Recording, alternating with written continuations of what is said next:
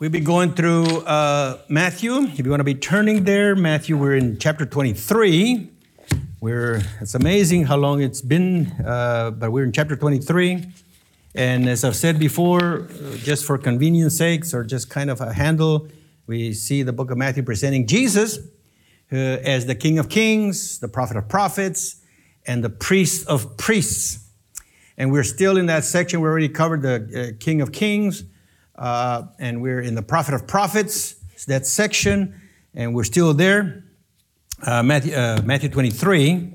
And I'm going to try and cover quite a number of verses tonight. So I'd like to go ahead and just read it so that we get a sense of it in general. This is a passage that is, there's both anger and heartbrokenness of Jesus, and this is an absolute wonderful example of what it means to speak the truth in love. He confronts the religious leaders, and so it's kind of hard to go through it, but this is Jesus. And before I start, you need to know, I'm going to read from verse 13 of Matthew 23, verse 13 to the end of the chapter. And before I start, verse 14 is not there in many of the manuscripts, so it's considered not really part of the text. It's included here, but if you have your Bible, it's put either in brackets or italicized or something, just showing that most manuscripts don't have it, okay? So I'm going to just skip that verse, and that's the way it is. It doesn't contradict any major teachings. In fact, it kind of says the same things as the rest of the passage says. So it's not a major problem like, contradicts other parts of the Bible or whatever. No, it's not. So let me read it. Matthew 23, starting in verse 13. But woe to you, scribes and Pharisees, hypocrites, because you shut off the kingdom of heaven from people. For you do not enter in yourselves, nor do you allow those who are entering to go in. Verse 15, woe to you, scribes and Pharisees, hypocrites, because you travel around on sea and land to make one proselyte. And when when he becomes one, you make him twice as much a son of hell as yourselves.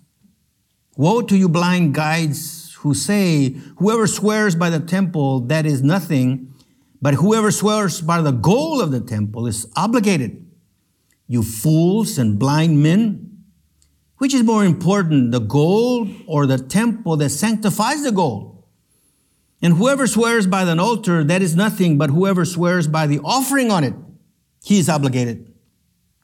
You blind men, which is more important, the offering or the altar that sanctifies the offering? Therefore, whoever swears by the altar swears both by the altar and by everything on it. And whoever swears by the temple swears both by the temple and by him who dwells within it. And whoever swears by heaven swears both by the throne of God and by him who sits upon it. Woe to you, scribes and Pharisees, hypocrites!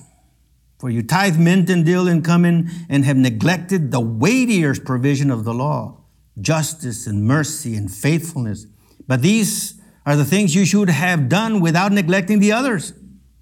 You blind guides, you strain out a net and swallow a camel. Woe to you, scribes and Pharisees, hypocrites! For you clean the outside of the cup and of the dish, but inside they are full of robbery and self-indulgence. You blind Pharisees, first clean the inside of the cup and of the dish, so that the outside of it may become clean also. Woe to you, scribes and Pharisees, hypocrites! For you are like whitewashed tombs, which on the outside appear beautiful, but inside they are full of dead men's bones and all uncleanness. So you too outwardly appear righteous to men, but inwardly you are full of hypocrisy and lawlessness. Woe to you, scribes and Pharisees, hypocrites! For you are blind, build the tombs of the prophets and adorn the monuments of the righteous, and say, if we had been living in those days, in the days of our fathers, we would not have been partners with them in shedding the blood of the prophets. So you testify against yourselves that you are the sons of those who murdered the prophets. Fill up then the measure of the guilt of your fathers. You serpents and brood of vipers, how will you escape the sentence of hell? Therefore, behold, I am sending you prophets and wise men and scribes. Some of them you will kill and crucify, and some of them you will scourge in your synagogues and persecute them from city to city, so that upon you may fall the guilt of all the righteous blood shed on earth, from the blood of righteous Abel to the blood of Zechariah, the son of Berechiah, whom you murdered between the temple and the altar. Truly I say to you, all these things will come upon you, upon this generation. Jerusalem, Jerusalem, who kills the prophets and stones those who are sent to her. How often I wanted to gather your children together the way a hen gathers her chicks under her wings, and you were unwilling. Behold, your house is being left to you desolate. For I say to you, from now on you will not see me until you say, blessed is he who comes in the name of the Lord. In some way, there is a day where grace comes to an end.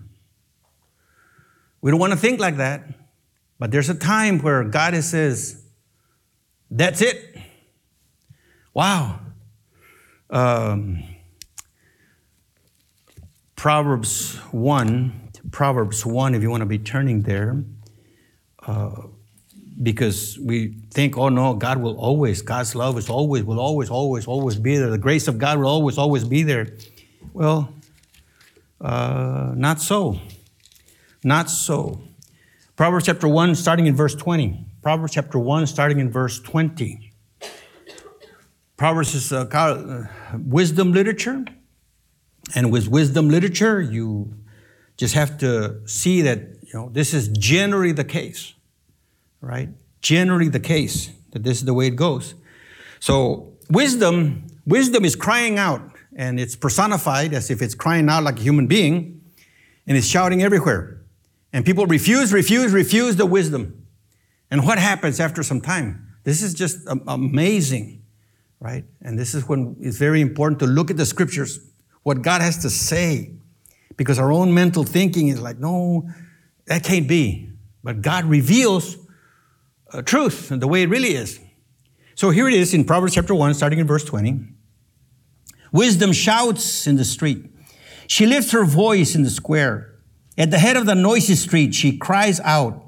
At the entrance of the gates in the city, she utters her saying, how long, O naive ones, will you love being simple-minded? And scoffers delight themselves in scoffing, and fools hate knowledge. Turn to my reproof. Behold, I will pour out my spirit on you. I will make my words known to you. Because I called and you refused, I stretched out my hands and no one paid attention. And you neglected all my counsel and did not want my reproof. I will also laugh at your calamity. I will mock when your dread comes. When your dread comes like a storm and your calamity comes like a whirlwind, when distress and anguish comes upon you, then they will call on me, but I will not answer. They will seek me diligently, but they shall not find me. Because they hated knowledge and did not choose the fear of the Lord. They would not accept my counsel. They spurned all my reproof. So they shall eat of the fruit of their own way and be satiated or filled with their own devices. For the waywardness of the naive shall kill them, and the complacency of fools shall destroy them. But he who listens to me shall live securely and shall be at ease from the dread of evil. There comes a time that they will diligently seek me, but they will not find me. Isn't that a sad thing? Very sad. And in this passage in Matthew, Jesus has been presenting truth, rejection.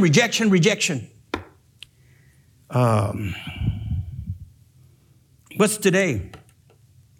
Today, what's being pushed? Not wisdom, not righteousness. No. Today it's hunger for fame, hunger for money, hunger for pleasure, and being promoted everywhere. Oh, famous. And that's what's being pushed, right?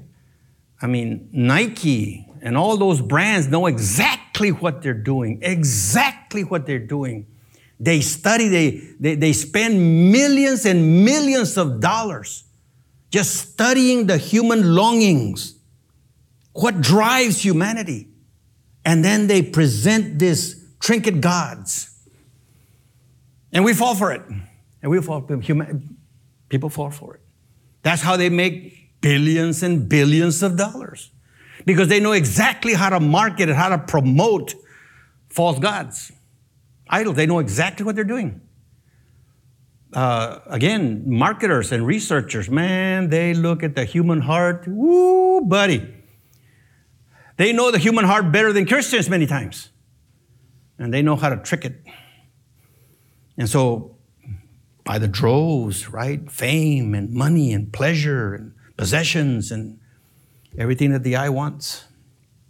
And so we come to ourselves and say, well, where am I? To ask the right questions, right? When was the last time any of us asked God for wisdom, for living for Him? When was the last time any of us asked God to help us help others? Give me wisdom so I can help others live for you. When was the last time we did that?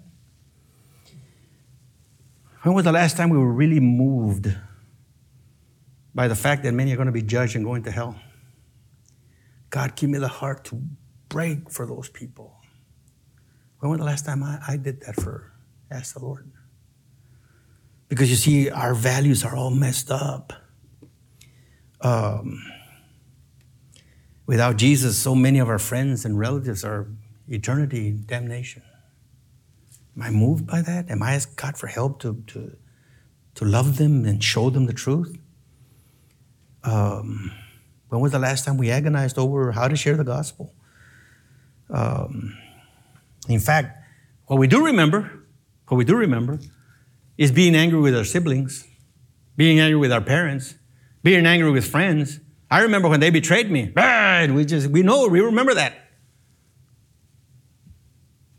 So Jesus is confronting the Pharisees, and they pretended to be this or that, but the truth is, no, they weren't. And so he's tried. And so as we read this, I try to summarize it, this passage from verse 13 all the way to the end of the chapter. And the Pharisees weren't living with integrity. They were not living with integrity. They were being dishonest before people, before God, and they suffered being exposed and humiliated. And Christ, the Lord, was doing it with love. And how do I know that? At the end of the passage, how he ends the passage. He's hurting. He's sad, and there's some anger there. But most of all, he's sad.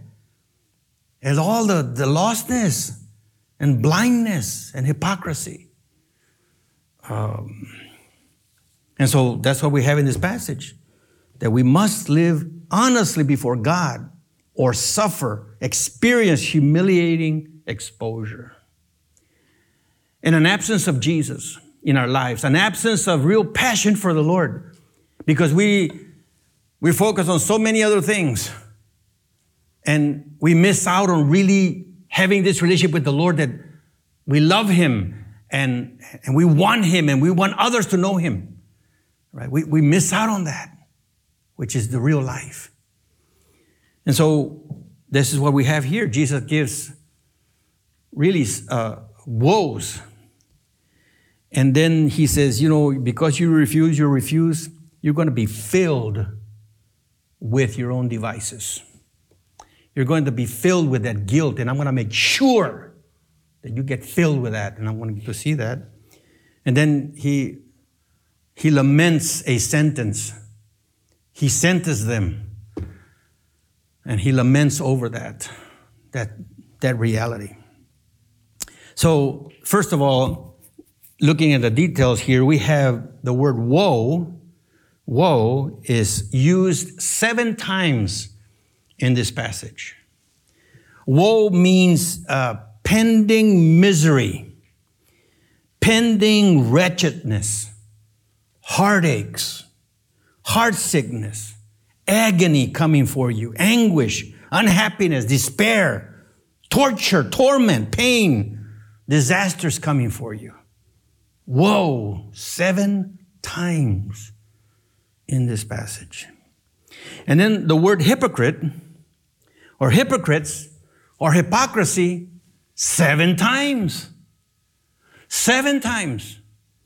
Again, if you include verse 14, that was there in the text, it's 8 times. Without it, 7 times. 7 times woe, 7 times hypocrites or hypocrisy. The hypocrites, actor, stage player. It's a presentation, it's a moral and righteous counterfeit. A moral and righteous counterfeit, a pretender. Yeah. You're playing the part, but you're not the real part. Hypocrisy. And that's what they were doing. Playing the part, but not being the real part. Right? Pretenders. And then the word blind, used 5 times. And here it's a mental and spiritual fog. Mental and spiritual fog. No mental or spiritual sight. And these were the religious leaders. They knew the Bible. They knew the Bible. It's kind of scary. It's kind of scary. And so we have to think about, okay, what was it like? Here was Jesus confronting, denouncing the corruption of the leaders. And I think, okay, we look at the news today and there's so much corruption, there's so many lies. It's just disgusting. Really, really disgusting. And then on top of that, nothing happens. All kinds of lies are being exposed and nothing happens. I hate it. Can you imagine Jesus coming today and confronting all the lies of all the corrupt leaders? Can you imagine? And then the media powerless to argue anything because Jesus just, boom, there's no way to run. Well, this is what happened here with the Pharisees and the scribes and the Pharisees. Here was Jesus completely exposing and they could not argue with him. Jesus was not afraid to denounce the leaders. He had already demonstrated, remember in Matthew 21? When he's going and the fig tree had green leaves, it's going to have fruit on it, and goes and there's no fruit. And Jesus just by his words curses the tree and it withers away. Can you imagine if he would have done that with the religious leaders at the moment? He could have. But instead, we have this profound ability of Jesus to speak the truth in love. Now, the truth is ugly. The truth is ugly. I mean, 7 times, you hypocrites. 7 times, woe to you. But he's saying it with love. With love.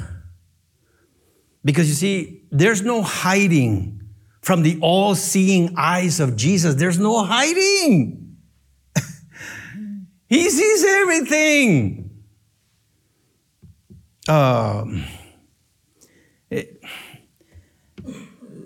Jesus had already exposed them. He had exposed them. He exposed the spiritual leadership of the nation. They were abusing their authority, misunderstanding God's word. There was a refusal to repent. They were missing who he was, none other than the promised Messiah, who is also God. And that was in immediately previously, this paragraph of chapter 23, verses 1 through 12. What do we find there? The spiritual leaders' arrogance. Their arrogance he exposes, and their pretension was highlighted by Jesus, right?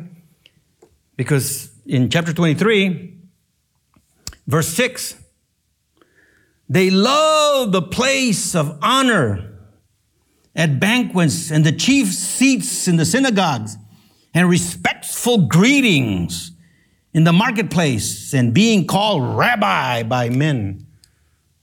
Utter, complete arrogance and pretension. And Jesus had exposed this. And now Jesus is going to talk about their hypocrisy, their lack of integrity, and then pronounce judgment on them. That's what's now happening in this passage here. It's just amazing again that Jesus is not afraid. So there's a lot of details that it would take a long, long time to go over all of them. So I'm going to kind of summarize each 3 sections of this woes, verses 13 through 15, 16 through 22, and 23 to 33. And in each one, I'm going to point out the hypocrisy. I'm going to point out the motivation in each one of those hypocrisies, and then the sin that was involved in each one of those hypocrisies. Right? Again, they're pretending to be something that they're not.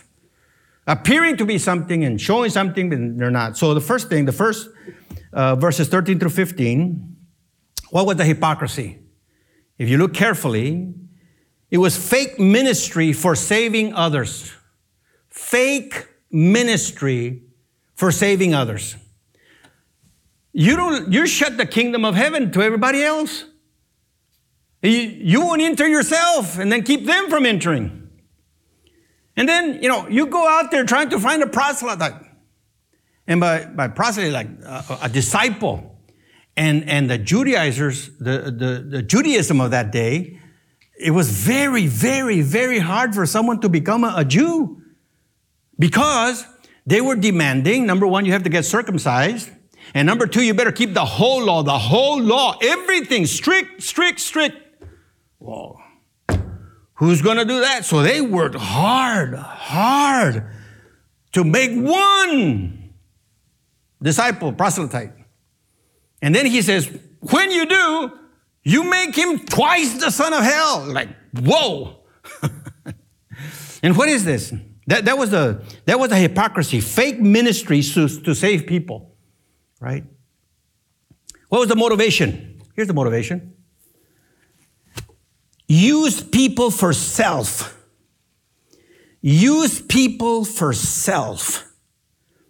It was a bad practice and bad teachings, but the purpose was so that those disciples would be dependent on them. That was the motivation, right? The Apostle Paul says in Galatians that the false teachers were seeking the Galatians to shut you out, you members, so that now you have to depend on us because we're the experts, you see. So they were proselytizing only for the proselyte to become dependent on them. That was the motivation. And what was the sin? Well, misleading people. Misleading people concerning God and God's saving works. Right? And this happens all the time. It still happens today. Right? Let me get people dependent on me. And let me teach them certain things so they depend on me. Rather than the Word of God and the Jesus Christ. And that's what they were doing. Fake ministry for saving others with their hypocrisy. Motivation, use people for self. The sin misleading people concerning God and God's saving word, kind of blasphemy. That's what Jesus was pointing out when he said 13 and 15. Woe to you. Heartache is coming to you. Torture may be coming to you because you are blaspheming. You're misusing the word of God. You're misusing my saving works. That was the first one. 16 through 22. This is where the oath and swear by the gold. No, swear by the sanctuary. Swear by this and by that. No. This one. What are they getting at? What was the hypocrisy? There were fake guides of what is sacred. Fake guides of what is sacred. What is of God. That was no. If you swear by the temple, no. If you swear by the gold in the temple, now you're obligated. Now you have to afford. But if not, that doesn't count. And so forth. Not by the altar, but the sacrifice. And manipulation. So they could get out of their own obligations by maneuvering and saying all these swear things. Right? And Jesus says, man, you are blind. You have no real spiritual insight. And your morality is so bad. They were being fake guides of the sacred, what is of God. What was their motivation? Listen. What was their motivation?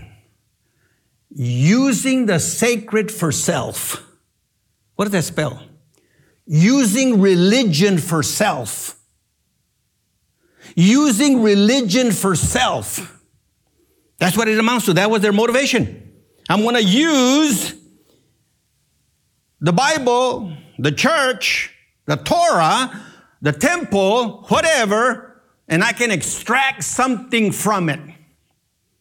And if I have to use these words and manipulate here and there, I'll do it because I'm going to benefit from it. That was their motivation. In verse 17, he says, you fools and blinds. Not only does he call him blind, but fools. And the word there is stupid. No brain. You're not even thinking straight, man. And that's what was happening. Extract from the sacred for what benefits the institution and self. What was the sin? Misrepresenting God. For all that's connected, everything's connected to God. Basically, Jesus says, how blind are you? What sanctifies the gold? What sanctifies? It's God. Even when you swear by heaven, who's the owner of heaven? God. So when you make an oath, man, don't you know that you're invoking God?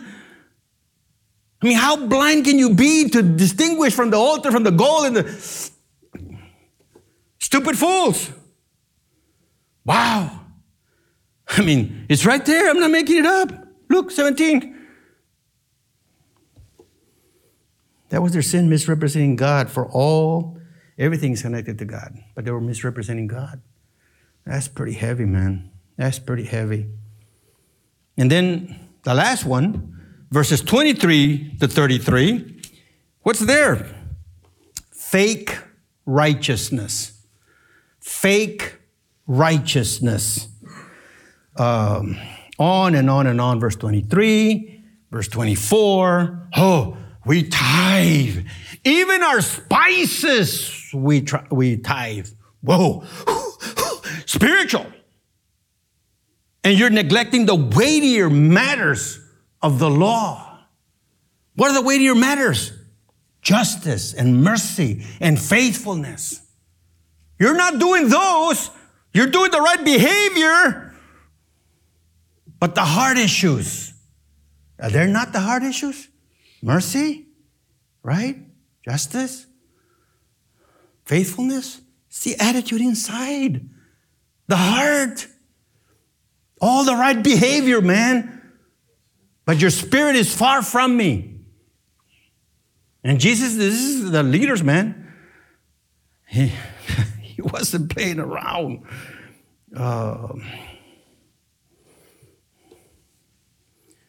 Verse 30. Oh, man.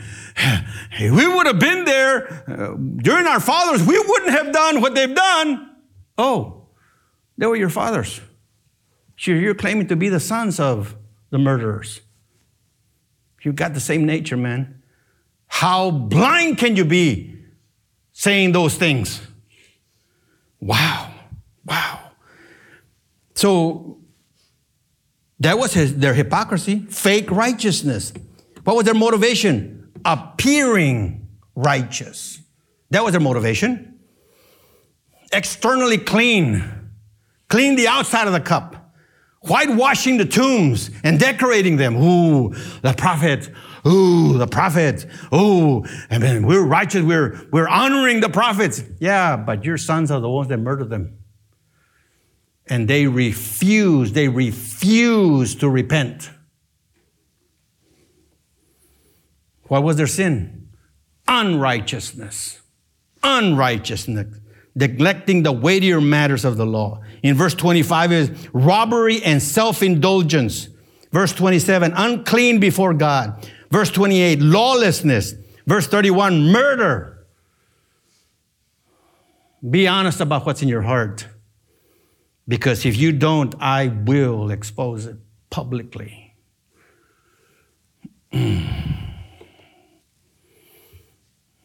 That's why we say, Psalm 32, blessed is he whose sins are covered. Covered by who? Self? Nah. That the Lord covers. How does he cover us? By the sheer grace of God. Ultimately demonstrated by Jesus himself dying for our sins. From the very beginning, from Adam and Eve, how did God cover them? With leather clothing. Where does leather clothing come from? Animals. An animal had to be sacrificed, if not more than one, to cover them, cover their shame. And praise be to God that we are covered by the blood of Jesus. You see. But they just covered their ugliness themselves, their uncleanness. That's their sin, unrighteousness, right? And so then Jesus says, you know what? Let's fill up your guilt. Let's fill up your guilt. And so now he goes on, and that's basically what he says in verse 32. Fill up then the measure of the guilt of your fathers. You serpents, you brood of vipers. Serpents? Brood of vipers? What does that remind you of? Satan in the Garden of Eden? Basically say, you're satanic. You're satanic. Now fill up your measure of your guilt. How will you escape the sentence of hell? God, Jesus is like, woo! And he was talking to the Supreme Court of the time.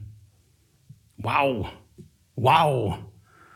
And how is it that they're going to measure the fullness of their guilt? Well, you know what?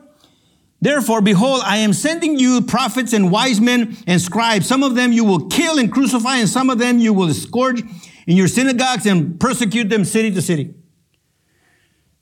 You're just going to fill up. You know what? And you know, he's referring to the apostles. He's referring now that his disciples, he's going to send them to them. And what happened to the apostles? Some were crucified, some were persecuted. This is what happened to them, right? And just going to show the further guilt, because I am here, I am Messiah, I am God, and I've shown you and shown you and shown you, and you reject, and you refuse to repent. After I've shown you that you've error all the time with the Word of God, and you have erred in who I am. I am Messiah. I am God. And you refuse. Fill up the measure of your guilt. This is what you're going to do. I'm going to send you more prophets, more wise men, and you're going to crucify them. Some you were scourged. So that upon you may fall the guilt of all the righteous blood shed on earth, from the blood of righteous Abel to the blood of Zechariah, the son of Berechiah, whom you murdered between the temple and the altar. Those were the two murders, the first and the last, and all in between. From righteous Abel, Cain killing Abel, remember? In 2 Chronicles, we have the last murder. This is not the prophet Zechariah, but Zechariah, the son of Berechiah. It was the first and last murder of the Old Testament.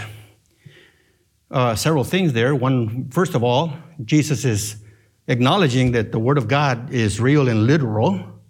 Literal is not, some illustration or allegory. No. It's real.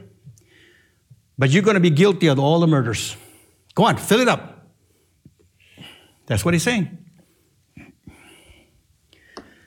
So that upon you may fall the guilt of all the righteous blood. Truly I say to you, all these things will come upon this generation. We don't have Jesus in the flesh, right? They did. He showed up in person, God himself. So all the more, why they are especially full of guilt. In this generation, he says, right now, and that's what happened, right?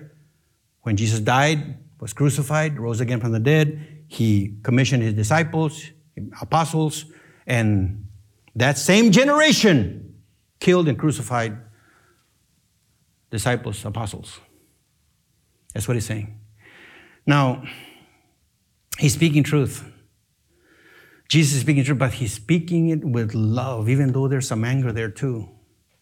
Why? Because he's love. He's love. And how can I tell that? Because of the way he says the next verse. Look at the next verse. In verse 37.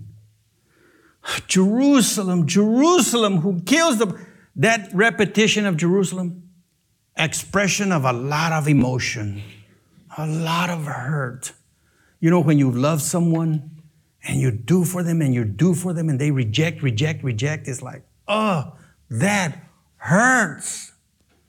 And nothing more than an example of a lover who loves the other person, and they try, and then they go to somebody else.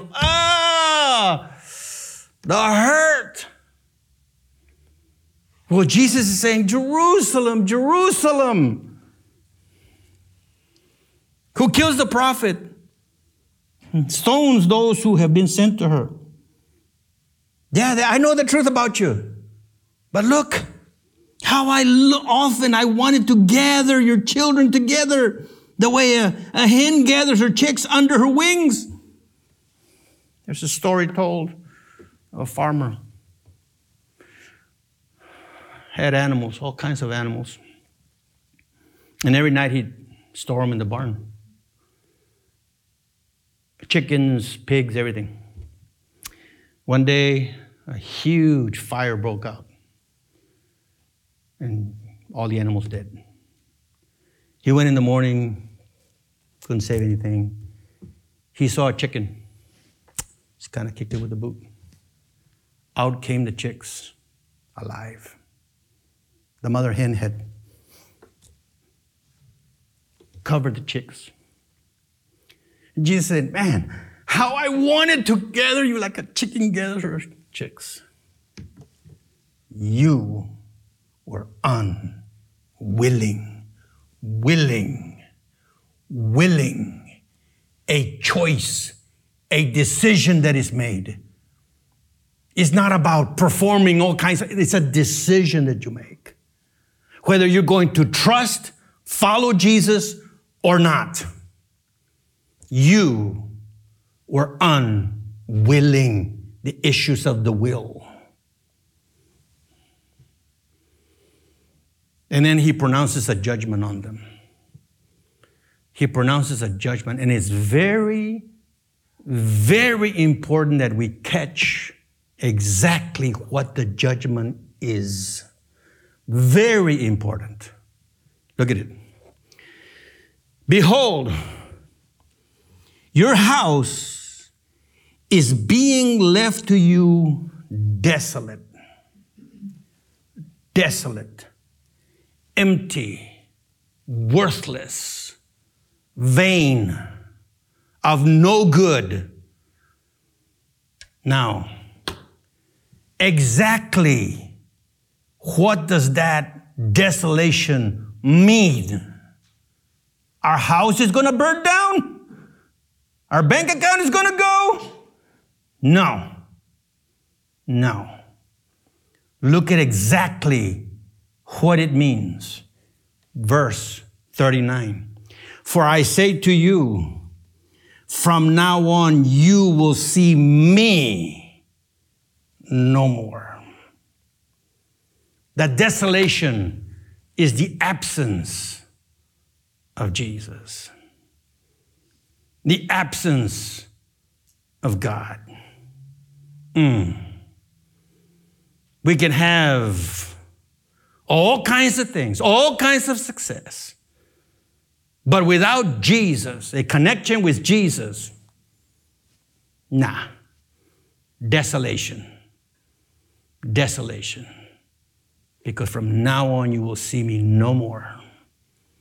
Now, he throws in there a glimmer of little hope, a little like, well, maybe. And what is that? Until you cry out, blessed is he who comes in the name of the Lord. And as a nation, we know, Romans 9, that God is going to regraft the Jews, the Jewish nation, his people. But to this generation, your house is going to be left desolate because you will see me no more. Wow. Wow. And so in our own lives, to say, oh, to what degree am I connected to Jesus that I really want to live for him, asking for help, asking for, Lord, let me be part of your kingdom, what you're doing. You're loving people. You want them to hear the gospel. Lord, help me because I'm tired or I'm afraid or I'm stupid. I'm arrogant. I'm ignorant. Whatever it is, Lord, take it away. I want to be a part of what you're doing, Lord. Help me. Because to the degree that we don't connect with Jesus, desolation, emptiness. That's the reality. That's what Jesus is telling the religious leaders. So, for us practically, I think one of the things, the first application is this. We need to be in touch and upset with our nation of the moral bankruptcy and weep and pray for America, especially the superficial Christianity that we're experiencing. The superficial Christianity is like, no. Oh my goodness. They're experiencing what the leaders were experiencing when Jesus confronted them. Right? In Matthew 7, remember? Lord, Lord, we cast out demons in your name. Lord, Lord, get out of here. I never knew you. We better get in touch and weep and really have Jesus' values. But we need his help, no. We need his help because we so easily forget. And we so easily go after trinket gods, idols. So be in touch and upset over all the darkness that's upon us. And there's a lot of darkness. My goodness, the child trafficking, homosexuality. And again, we're no better than anybody else. We're sinners. We deserve hell. But it's not about being better than them. It's about look at the consequences. The incredible suffering of so many people, young people especially. My. Instead, we're, concerned with stuff. Stuff.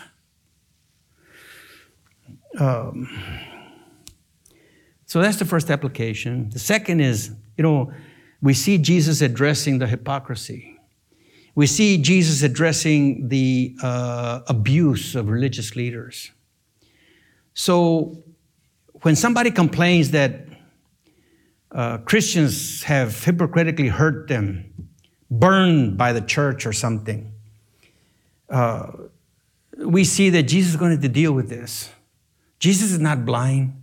You can tell that person has been hurt. Jesus is not blind. He knows. He sees how the religious leaders were abusive. He's going to deal with it.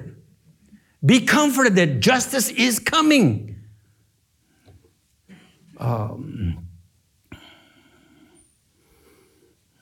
Jesus is not afraid, and he will confront those that abuse their authority, their religious authority especially, their spiritual.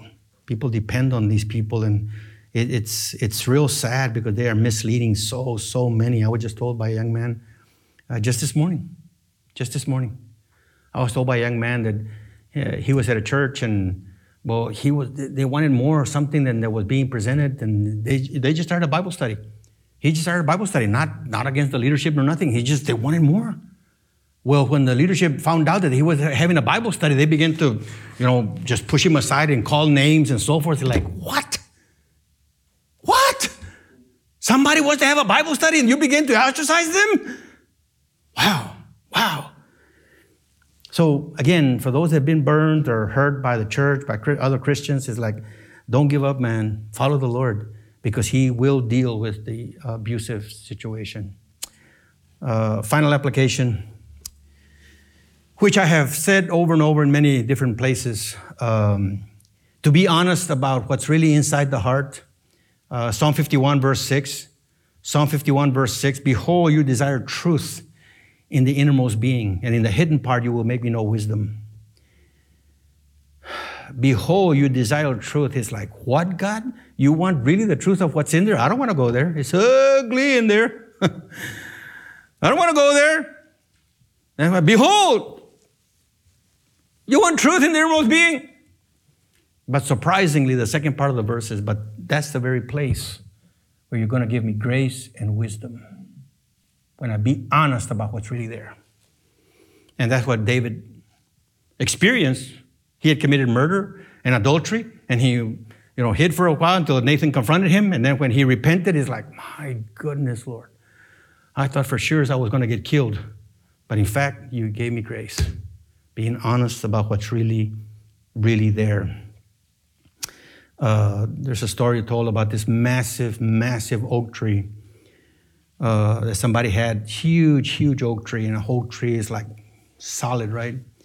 Well, one day this strong wind came and toppled over this massive tree. But when it toppled over, they saw the oak tree was rotten to the core, completely rotten on the inside. And so when it fell, it's like, wow. And so Jesus is exposing this rotten oak tree of the religious leaders. And, in 1 John chapter 1, verse 5 and following, again, I've covered this passage a number of times, but Jesus, or the Apostle John says, look, the message we got is that in him is light and there's no darkness at all. And we need to walk in the light so that we can have fellowship with him. But when we walk in the light, our sins are going to be exposed. But right away, he says, but the blood of Christ cleanses us from all our sins, right? And then he goes on to say, if we say we have no sin, we lie, and the truth is not in us. But if we confess our sins, he is faithful and just to forgive us our sins and to cleanse us from all unrighteousness. You see. So walking with integrity before God, acknowledging that we're going to sin, that maybe we have sinned right now, and say, Lord, here's the truth. Here's the truth, Lord. I mistreated my spouse. I mistreated my children. I misled. I gave into temptation. I did whatever. I lied. I mistreated somebody. Whatever the truth is there, Lord, here it is. And that's how we gain fellowship with God and with one another, by the way. With one another. Those are the deepest, most wonderful relationships, when there's honesty, right? And when we speak the truth in love, not just speak the truth like a sword. It can be like that when somebody's repentant, refuses and refuses and refuses, like Jesus did with the scribes and Pharisees. But most of the time, it's like with love, with gentleness. This, is what's needed. Jesus is God, and Jesus has shown us the pattern of how to live, and he's calling us to himself. But we must live with integrity. We must live with integrity. It's scary, but praise be to God for the gospel, right? Praise be to God that we have an attorney on our side that pleads our case every time, that we're guilty, but he took the price to pay for our guilt. Jesus the righteous.